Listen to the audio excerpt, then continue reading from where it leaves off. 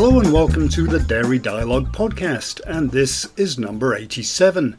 It's considered an unlucky number in Australian cricket because you're 13 runs away from an elusive 100 or a century, and that's all I've got on the number 87.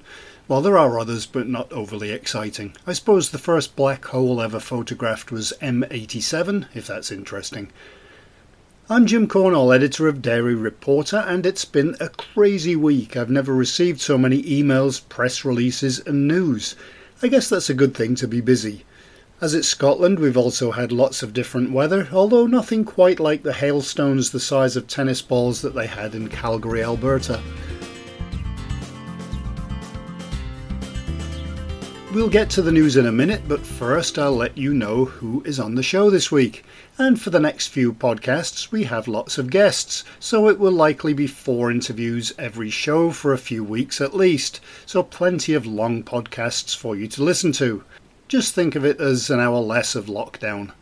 This week's podcast features interviews with Daniel Ramon Vidal, Vice President of Health and Wellness at ADM, Clementina Delamonaco, Global Product Line Manager for Dairy Enzymes at DuPont Nutrition and Biosciences, Ilana Fisher, CEO of US-based cheese snack company Wisps, and Alice Shrubsall, Assistant Cheese Buyer at UK retailer Waitrose. And of course we have our weekly look at the global dairy markets with Liam Fenton from INTL FC Stone.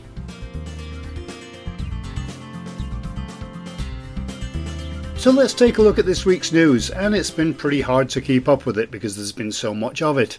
My to-write list just gets longer and longer. Or maybe I'm just getting slower and slower, who knows. Deep breath time. Chinese dairy company Mengniu is expecting a big drop in profits. A report from FAIR says some dairy companies are in the high-risk category of its pandemic report. In Ireland, the ICMSA says prices paid to farmers for milk must reflect recovery. Tetra Pak is committed to net zero emissions, and Metla Toledo has launched a new washdown check weighing series. I think all my checks weigh the same. Nothing. I can't actually remember when the last time I wrote a check was. Moving on, GEA launched the ABF 2.0 filling system for shelf-stable milk-based drinks. Food Union has launched more than 100 new ice cream products across the Baltics and Northern Europe. There's a new and innovative lid solution for the Collective's new yogurt. Barley has joined the ranks of dairy alternative drinks, and the top-selling spicy cheese in the UK, Mexicana, now has a vegan counterpart. European retailer Spar is helping out dairy farmers in Switzerland, and Tech Projects has developed some new stainless steel solutions to help food processing companies get back to work. Elopak has launched PurePak Imagine, and Arla's newest whey ingredient, Lacprodan Hydro Rebuild, has been created to slow age-related muscle decline. Those stories and plenty more can be found on dairyreporter.com.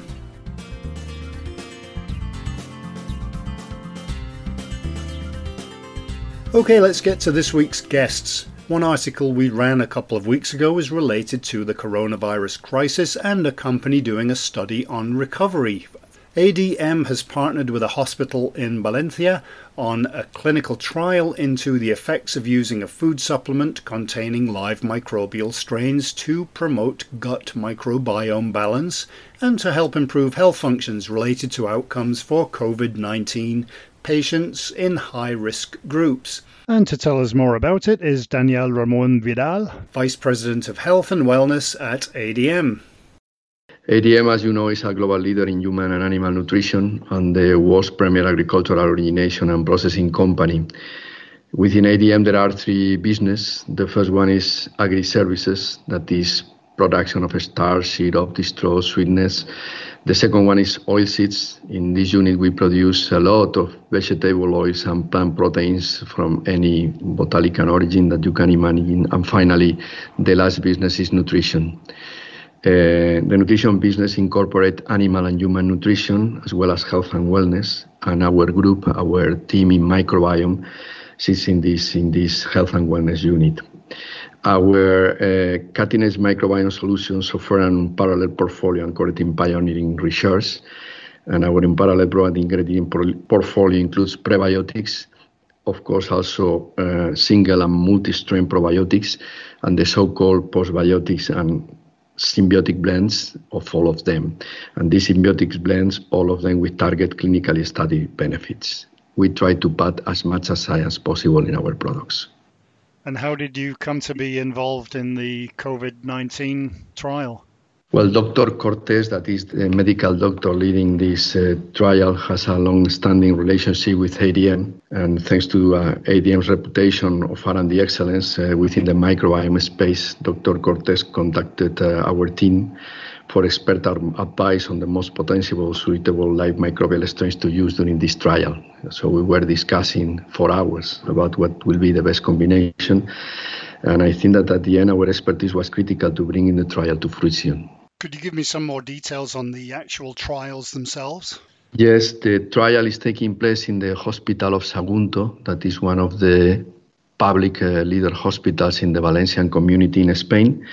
And we are using in this trial Gastel Plus. This is a live microbial probiotic-based food supplement that is marketed by Laboratories Health, the German company in Spain, and is formulated using 3 of our probiotic strains with a strong anti-inflammatory and antioxidant activity, and also essential nutrients like vitamin D, selenium, and zinc. So we work tirelessly to fast-track approvals as well as secure sufficient quantities of the product. That was at the middle of March. And in addition, also we collaborate with the hospital on designing the clinical trial. We help them with the protocols and advising on the samples to take.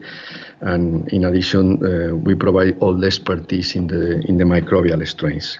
This is not our only work on COVID-19 infection. Also, we are working and exploring the potential beneficial effects of some other ingredients from the ADM portfolio. For example, botanical extracts, oils, or fibers in separate preclinical trials. In this case, we are not in human clinical trials. We are working with animal models. And the idea is through this research, we hope to create more unique blends of our health and wellness ingredients that may help support the health of those for whom COVID-19 poses the greatest threat. And what aspects of the research that you're doing in immunity and the microbiome are you most excited about at the moment, and what holds the most promise for future innovation? Well, it's clear that the evolution of the definition of the consumers of wellness is bringing a lot of attention to immunity and the microbiome. And the consumers are looking for a more holistic solution that incorporates peace of mind as well as a healthy body. In this sense, we are working in a lot of different areas using microbiome as a tool. And the most promising one, of course, are gut health, the digestive system, and immunity, because this is clear in all the probiotic companies, but also we are working a lot in the mind, the health, the healthy living, the healthy aging, and inclusively in pharma solutions. Microbiome could be a tool for the future in nutrition, human nutrition and animal nutrition, and we have this holistic way. What can you tell us about your research capabilities? Well, ADM's microbiome and immunity research is led in our facilities in Valencia, in Spain. We have a building with 1,500 square meters with 11 laboratories located in the scientific park of the University of Valencia. We have an in-house R&D team of more than 45 scientists that is focused entirely on the microbiome studies. Our pantry of targeted solution is rooted in proprietary science and is anchored by consumer needs. And of course, we publish all our results. Actually, we have more than 50 publications in the best journals, and also all our probiotic strains are protected by patents. ADM capabilities include, as I mentioned before, cutting-edge preclinical and clinical research, product development, and finally, capacities for commercialization. We are carrying out a lot of provoking clinical work in emerging areas, such, for example, infertility, gut-brain axis, Parkinson. In all these areas, there are previous reports indicating a putative role of microbiome, and we are working on that. Very busy with a lot of different projects. Do you think that because of the pandemic that products that you're creating, and immunity and probiotics and general health is going to become much more important around the world? No doubt. If you take into consideration the last market reports, numbers are clear. For example, 8 in 10 consumers are worried about the health impacts of COVID-19. This is translated to the market growth. 23% are worried about their immune system being impacted by the infection. Globally, 77% of consumers said they will make attempts to stay healthy in the future as a result of COVID-19. People is looking for solutions such as probiotics to support with concerns including immunity and brain health. And this is particularly important, that's my opinion, in the case of millennials, because they are the most active adopters, but also, and this is really interesting from a product development point of view, elderly people, because this last collective has been the most affected by the pandemic. As a consequence, is extremely sensitized. So no doubt that coronavirus is a big change for the future.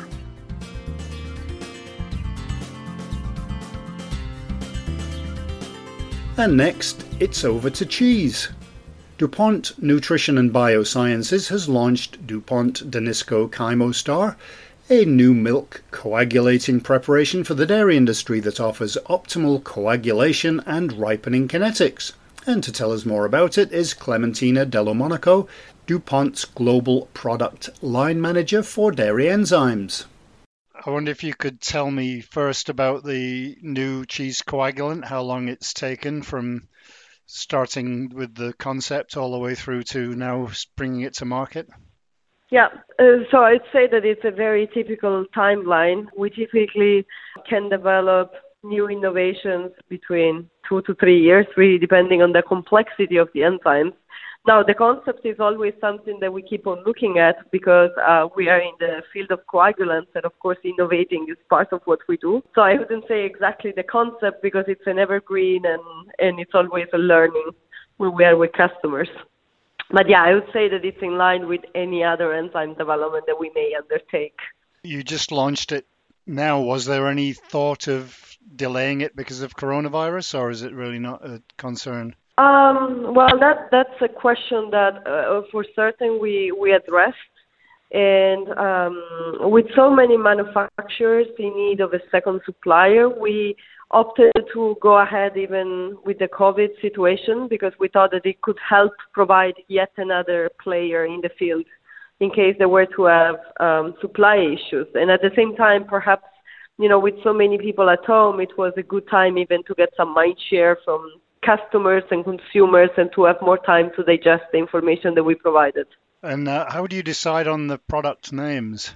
Well, Chymostar has been our DuPont brand. We have had an offering of chymosin a couple of years ago, and then we discontinued that product. And so we really wanted to stay faithful to our brand because it was a very good enzyme. And so we came back with a similar name just to reflect the nature and the fact that it was DuPont branding. I noticed that this is a product that can be used for any cheese. How do you test? I mean, there are thousands of cheeses around the world. How do you test to make sure that it works? So chymosins, fermentation-produced chymosins, are among the most flexible type of coagulant that you may use. However, I always like to say that there is a coagulant for every need or for every cheese. And so while you may use it for any cheese type, really, where this coagulant is more suitable for is where you have cheeses where you want to develop some sort of flavor. And so when you want perhaps to save on ripening time, where you're really interested in the texture of the cheese, or where perhaps you're really looking at the meltability and the properties of the pizza cheese so that you don't get as much blistering. Of course, you can use it in many other cheese types, and as we roll out, we will learn more and more as we roll out in other regions. But the best thing is to always address the cheese types with the best coagulants for the job. And that's why we were trying to expand the portfolio in such a way that between our expertise and the molecule tool sets that we have, then we can provide a better suggestion and recommendation to customers. So what would be the advantages of your product compared to others in the market? Well, I do think that if you look at the market, there are several coagulants, and sometimes they have been categorized as different generations or improvements upon the previous ones. And we actually conducted some study with our application team, as I mentioned before, to really try to understand what was best to develop. So the molecule that we have selected is a bovine type of chymosin. So we really looked at the cheese producers' needs, what doesn't make them sleep at night. And so we figured that the yield, the ripening. So what is different is, of course, we have a very pure product. It's already preservative-free. It builds upon the strengths of what we already know with bovine, which, some people may refer to the first type of coagulant, but it has some features that have been gotten lost with the development of high specificity type of coagulants. So I think that the differentiating character is that we really built upon the knowledge and all the aspects and facets of the new developments and brought back the properties of bovine that really shine in the aged and cheeses that go through affinage. And as far as for a producer that is going to be buying a coagulant product from you, what will they notice in terms of a difference? Will it save them money? Will it extend shelf life? Will it just give them a better tasting product? How will they see the advantages? I really always think that one coagulant cannot change the life of the manufacturer, right? It's a combination of the coagulant, the right cheese type, and the person that can advise you on how to optimize everything, even with our tool sets and instrumentation. Now, what they will see, and the reason why we did this was to help them save on ripening time, because sometimes if you use some coagulants that perhaps have developed for more modern cheese making and sliceability, those type of coagulants tend to not really impair much flavor. And so if you have a cheese, a hard cheese, where you want some of that, it may mean that you have to wait for a very long time, and it's very expensive to do that. So that's what we try to do with this coagulant. So you'd expect at least to have good texture, a good cost for you if you need to macerate your cheese. And of course, this means also that with the cheese getting sold earlier and earlier, even with the hard cheese, that means that you can move your lots a lot faster than before. And obviously this is part of a portfolio of products that you have. What else do you have that cheesemakers would use? Absolutely. So the whole reason for this was to make sure that we enabled our customers. So we have a strong cheese cultures collection. We do have already Carlina and Marslime, which are our offerings in animal rennets and microbial enzymes. And so we really mix this fermentation-produced chymosin to be able to provide that breadth of portfolio where you can just plug and play with the right tools to optimize your cheese. And how long has it been on the market? Have you got any feedback yet from customers on it? This has actually been on the market just for a couple of weeks. So we certainly only launch after we do some customer validation trials, and so the trials have all been successful and has shown what we expected.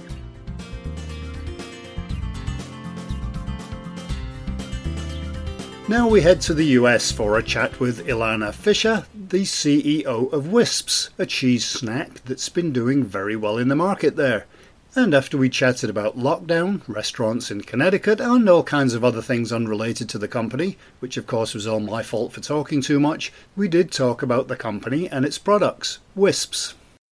Wisps has certainly been a great success story so far. How have you been affected by the coronavirus pandemic at the moment? We're obviously headquartered in downtown Manhattan, and our team is all in the New York City area, with the exception of our sales organization, which is, based around the country regionally.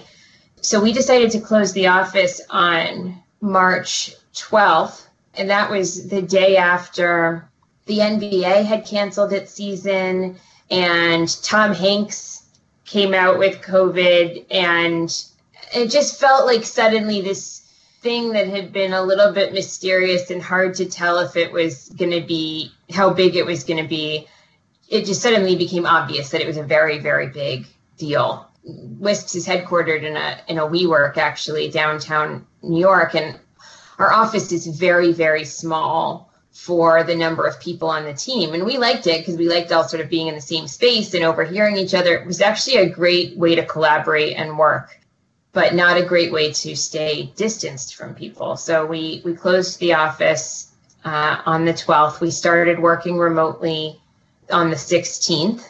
And I have actually always been kind of old-fashioned, I would say, about working from home. I tended to be really negative about it, and I wanted everybody to be in the office. I really felt that the culture and sort of the casual conversations that happen when people are in the same space were really important. And I still think that, but when you take 100% of the team and you move them to home offices, then there is no in-person casual conversation happening that someone else is missing, right? That's just kind of gone. And I have to say that the team did not miss a beat. And if I look at sort of second half of March, April, and May, and compare that to, the first 3 or so months of the year, we had more meetings with customers. We landed more new business and continued on all of the projects that we had set out as priorities before COVID. And at the same time, there were some things that really needed to change. We had a big part of our marketing effort at Wisps is to sample the product, because we know that when people taste Wisps, they love them and they're likely to buy them. It's really pretty simple for us. And so we wanted to capitalize on that and basically just, sign up for sampling events and concerts and street sampling and in-store sampling all over the country all year. We were going to hire somebody to run our field marketing program, and we were planning to sample 3 million consumers this year. Obviously, when you have the entire country in their homes, that's not an option. So we changed the role on the marketing team to focus more on digital marketing.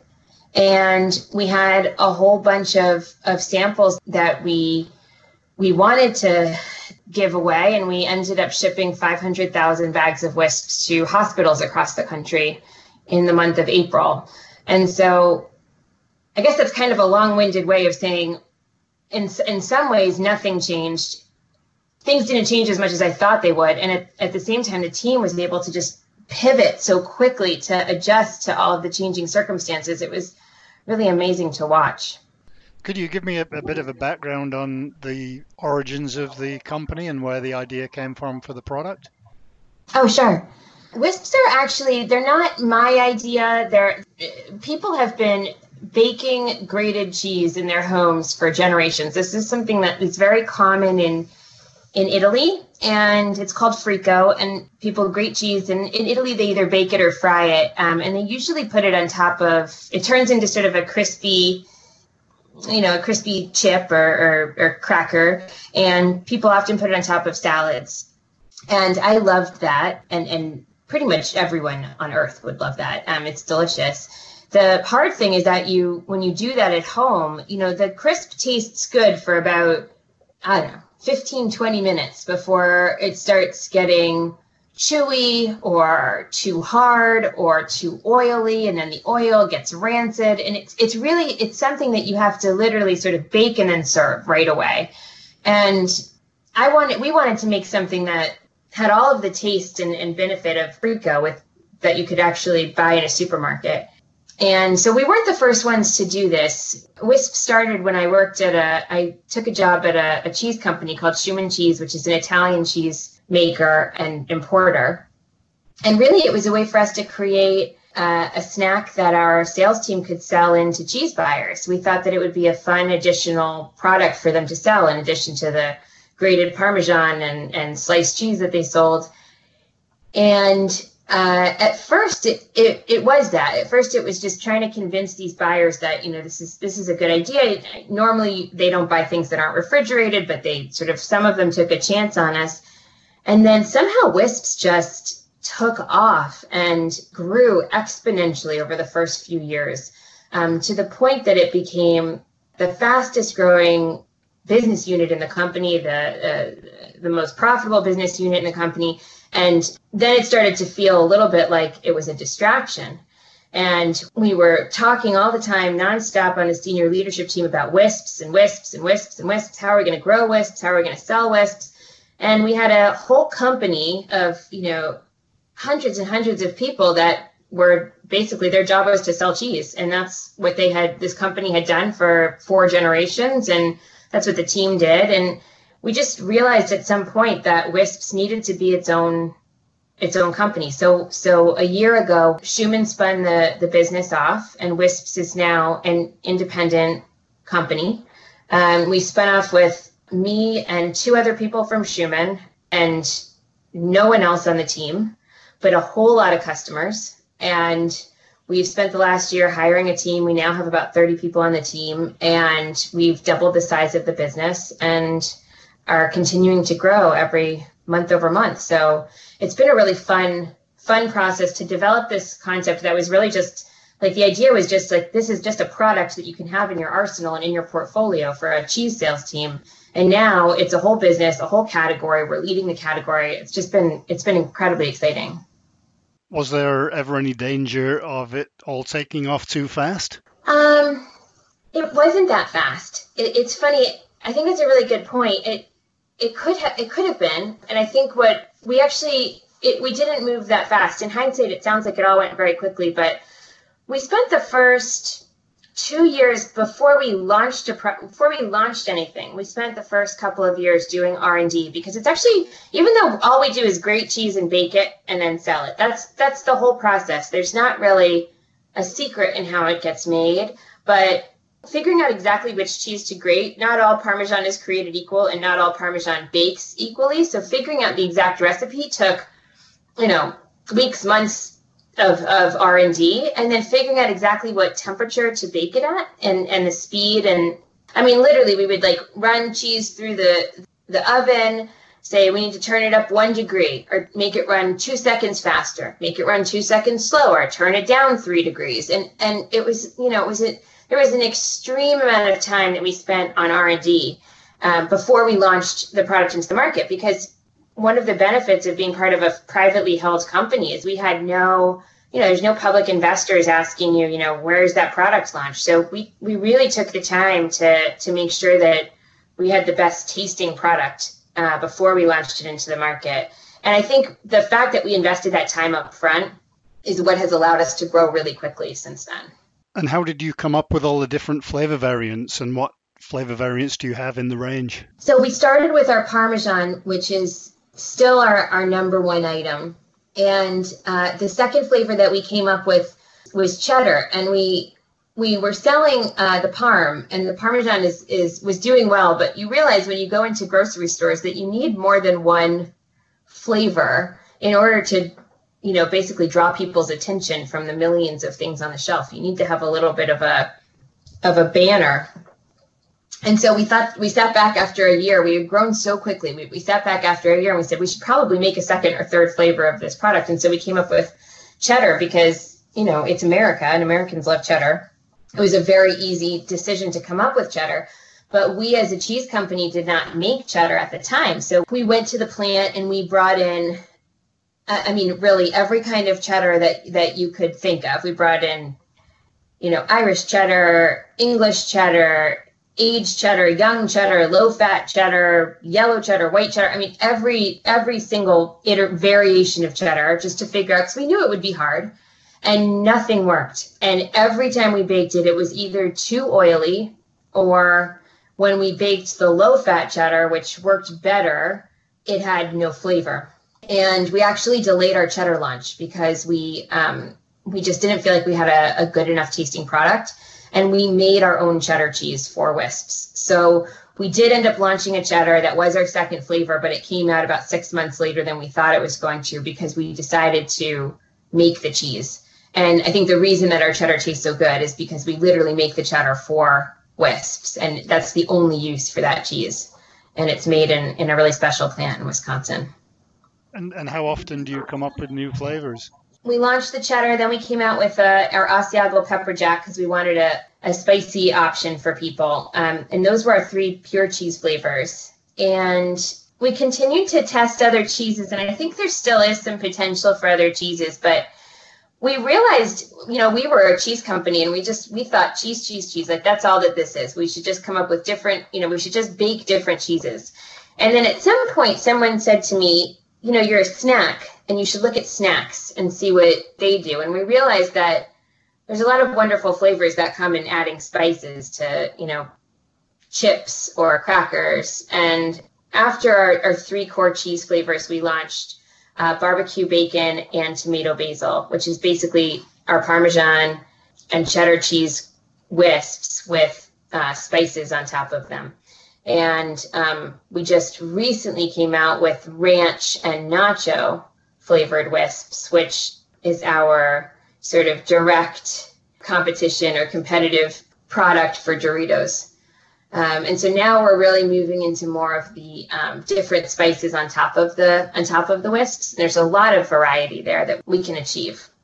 Sure. And do you have different variations in packaging sizes as well? We do. We have a club size bag, which is our a 9.5 ounce bag, our everyday bag, which is a 2 ounce bag, and then we now have 100 calorie packs that we sell as well. Obviously, we talked about coronavirus a bit earlier, but with the switch that a lot of people seem to have made to buying online, have you seen that reflected with your products? And is it something that you can take advantage of? Yeah, we have. We had a record month on Amazon in April and are continuing to see record sales on Amazon. We also worked really closely with all of our retail partners to make sure that we were set up well for their .coms. So, Target.com, Kroger.com, et cetera. And we're also partnering with companies like Instacart to help shoppers who are building their shopping lists online find wisps. It's funny because one of the things that we know about wisps is that if people see wisps in the store, they're pretty likely to buy them. So our biggest priority for this year was just to get merchandising in the stores, get the product sort of off the shelves and into shippers and in displays.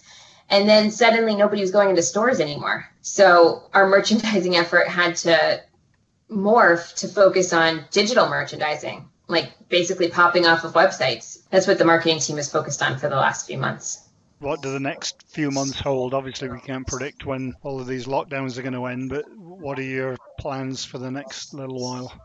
This summer we're doing a road trip program, or road trip marketing campaign to basically recognizing that a lot of people will be doing maybe more modest vacations than they had planned and not getting on planes and not traveling very far, but we'll still be looking for ways to take a break, and wisps we think is a great snack for that. So our marketing effort this summer will be about road trips, and we're continuing to launch in new channels and new customers. I think the value channel will be a big one for us, and we've got 2 new flavors that are just launching, our ranch and our nacho, which I mentioned before. Those are rolling out in July across the country. They're available now on our website and in Publix, but they're rolling out nationwide this summer. So those will be on shelves across the country too. And any plans for international expansion? Obviously Canada would be the closest, but other countries as well? Canadians love wisps, and we love Canadians at Wisps. We have a great business in Canada, and we're in Canadian Costco's, Walmart in Canada, Sobeys, and a number of other retailers across the Canadian market. And we absolutely focus on Canada as a big opportunity for us, and Wisps are doing really well there. Europe, is that an option at some point? Or Australia, New Zealand? There's so many markets, I guess, that you could enter into. Yeah, I think so. I really do. I think so, yes. And I also think there's so much more potential for Wisps in the U.S.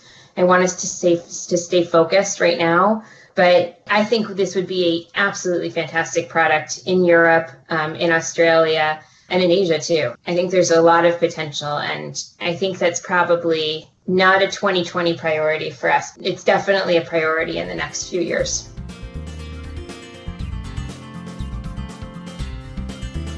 Now we're back to the UK for something that would probably be a dream job for a lot of people. When you ask young children what they want to be, it's nurse, firefighter, police officer, football player. Funny how no one ever says writer though. But one job plenty of adults would say, yes, I'd like to do that, is cheese buyer for a big retailer.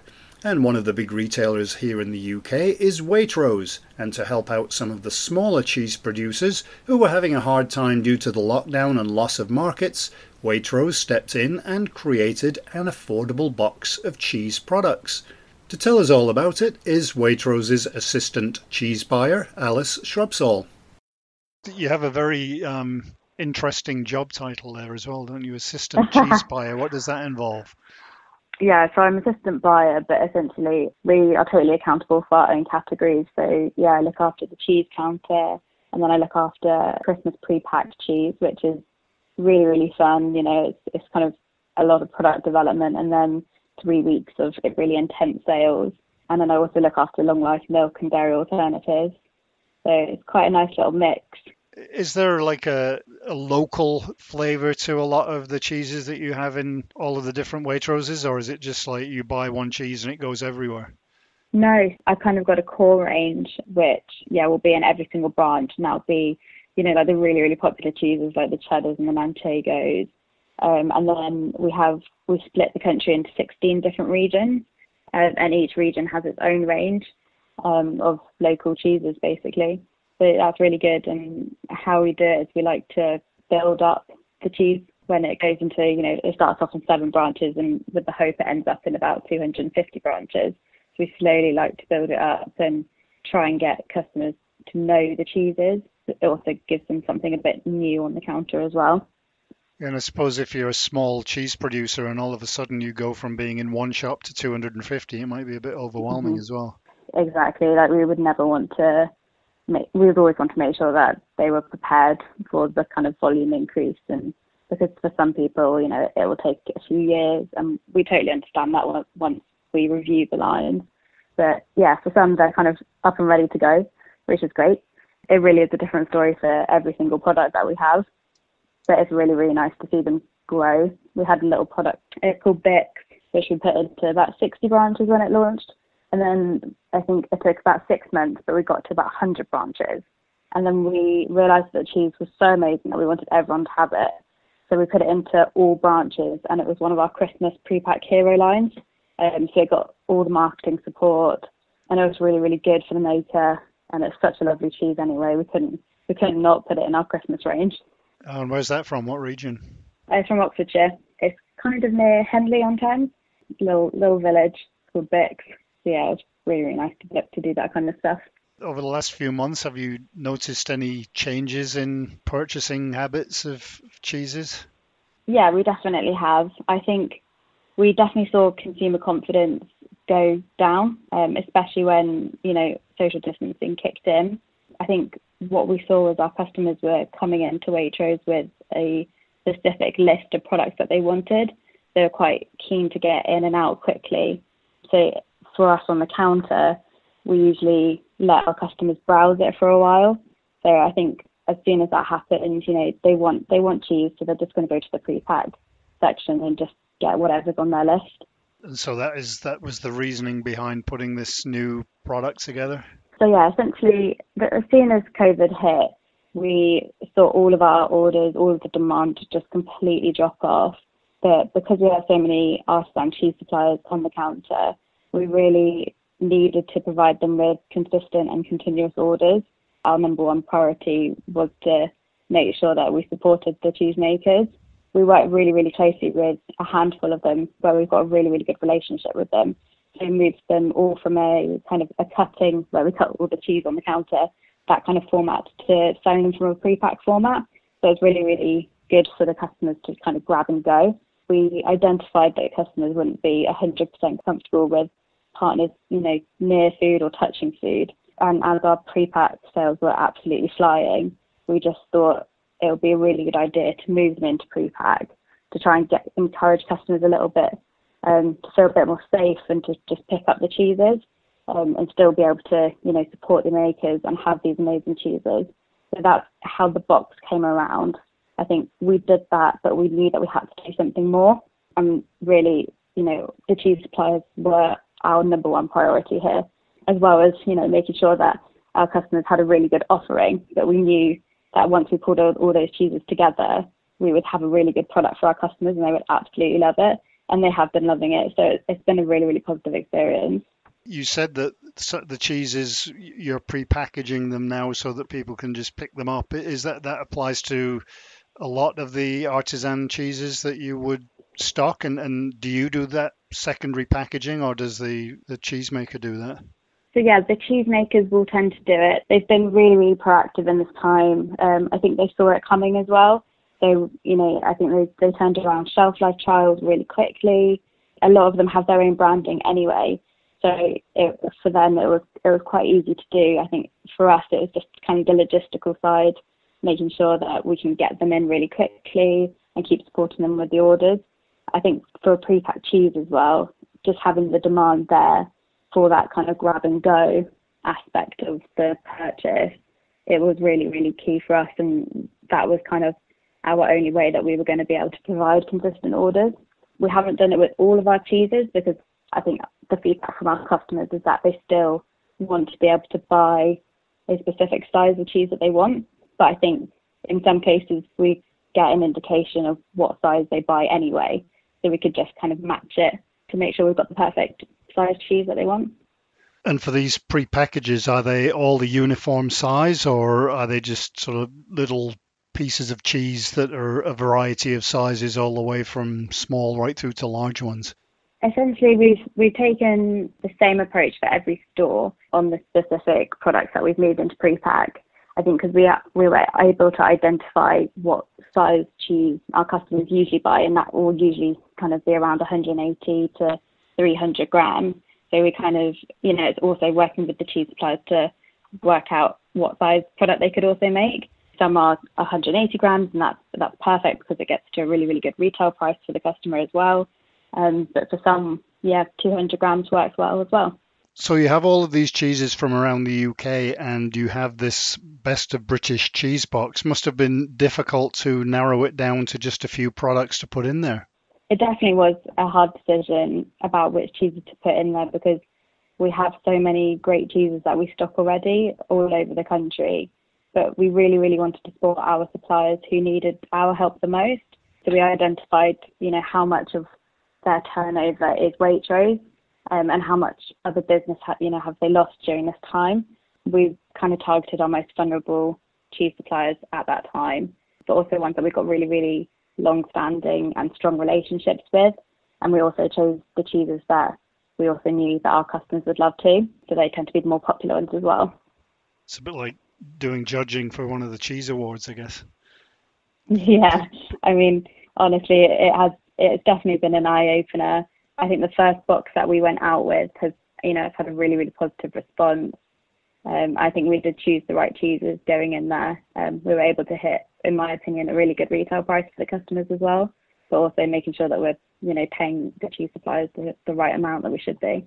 Is it something that you will change around maybe after? I mean, let's hope that we're not still in lockdown in 6 months' time, but is it something that you'll continue after lockdown and maybe rotate the cheeses? I think we will carry on with it for as long as the cheese suppliers need us, until, everything kind of goes back to a more stable time, really. I think bringing newness to the counter is always well appreciated by the customers. So yes, absolutely, we are already looking at how we can switch up the selection box and just make it a bit more exciting for the customers, but also to make sure that we're supporting all of our cheesemakers through this time. So yeah, really excited about the next variant of it. Of course, you're in the middle between the cheesemaker and the consumer. What's reaction been like from both sides, from the cheesemakers and from the consumers to the box? So I think from the cheesemakers, it's definitely been very much appreciated, and it's something that you don't always see the retailers doing. So I think it's where we've stepped out of our comfort zone a little bit, but also I think we've actively said that we're doing this for the cheesemakers. So I think it's definitely well appreciated. I've had a lot of conversations with them recently, and we really are doing all that we can to drive their sales. For one of the makers who is featuring in the box, we managed to get her in our Waitrose weekend with a lovely picture of her and her producer story as well, and her relationship with Waitrose. So we're definitely trying to tackle it from all angles, but just making sure that the box is in our customers' eyes. And then the feedback from consumers is that they absolutely love the box. I think people tend to go to the counter if they've got an occasion, but I think it gives the customers an opportunity to also try different cheeses that they might not necessarily have tried before. I think we've also put together a box where customers can actually freeze the cheese if they wanted to, so it lasts for a while. So I do believe it's quite good value for money as well. But yeah, we tend to do really well on selection packs at Waitrose, so I think it's definitely up our customer street. The price point isn't so high that people wouldn't try it. Absolutely. I think getting the right retail price for this was absolutely key. It's not a money-making thing for Waitrose. It's making sure that the price point was accessible to everyone who is going to go into Waitrose, to make sure that the price point isn't off-putting at all.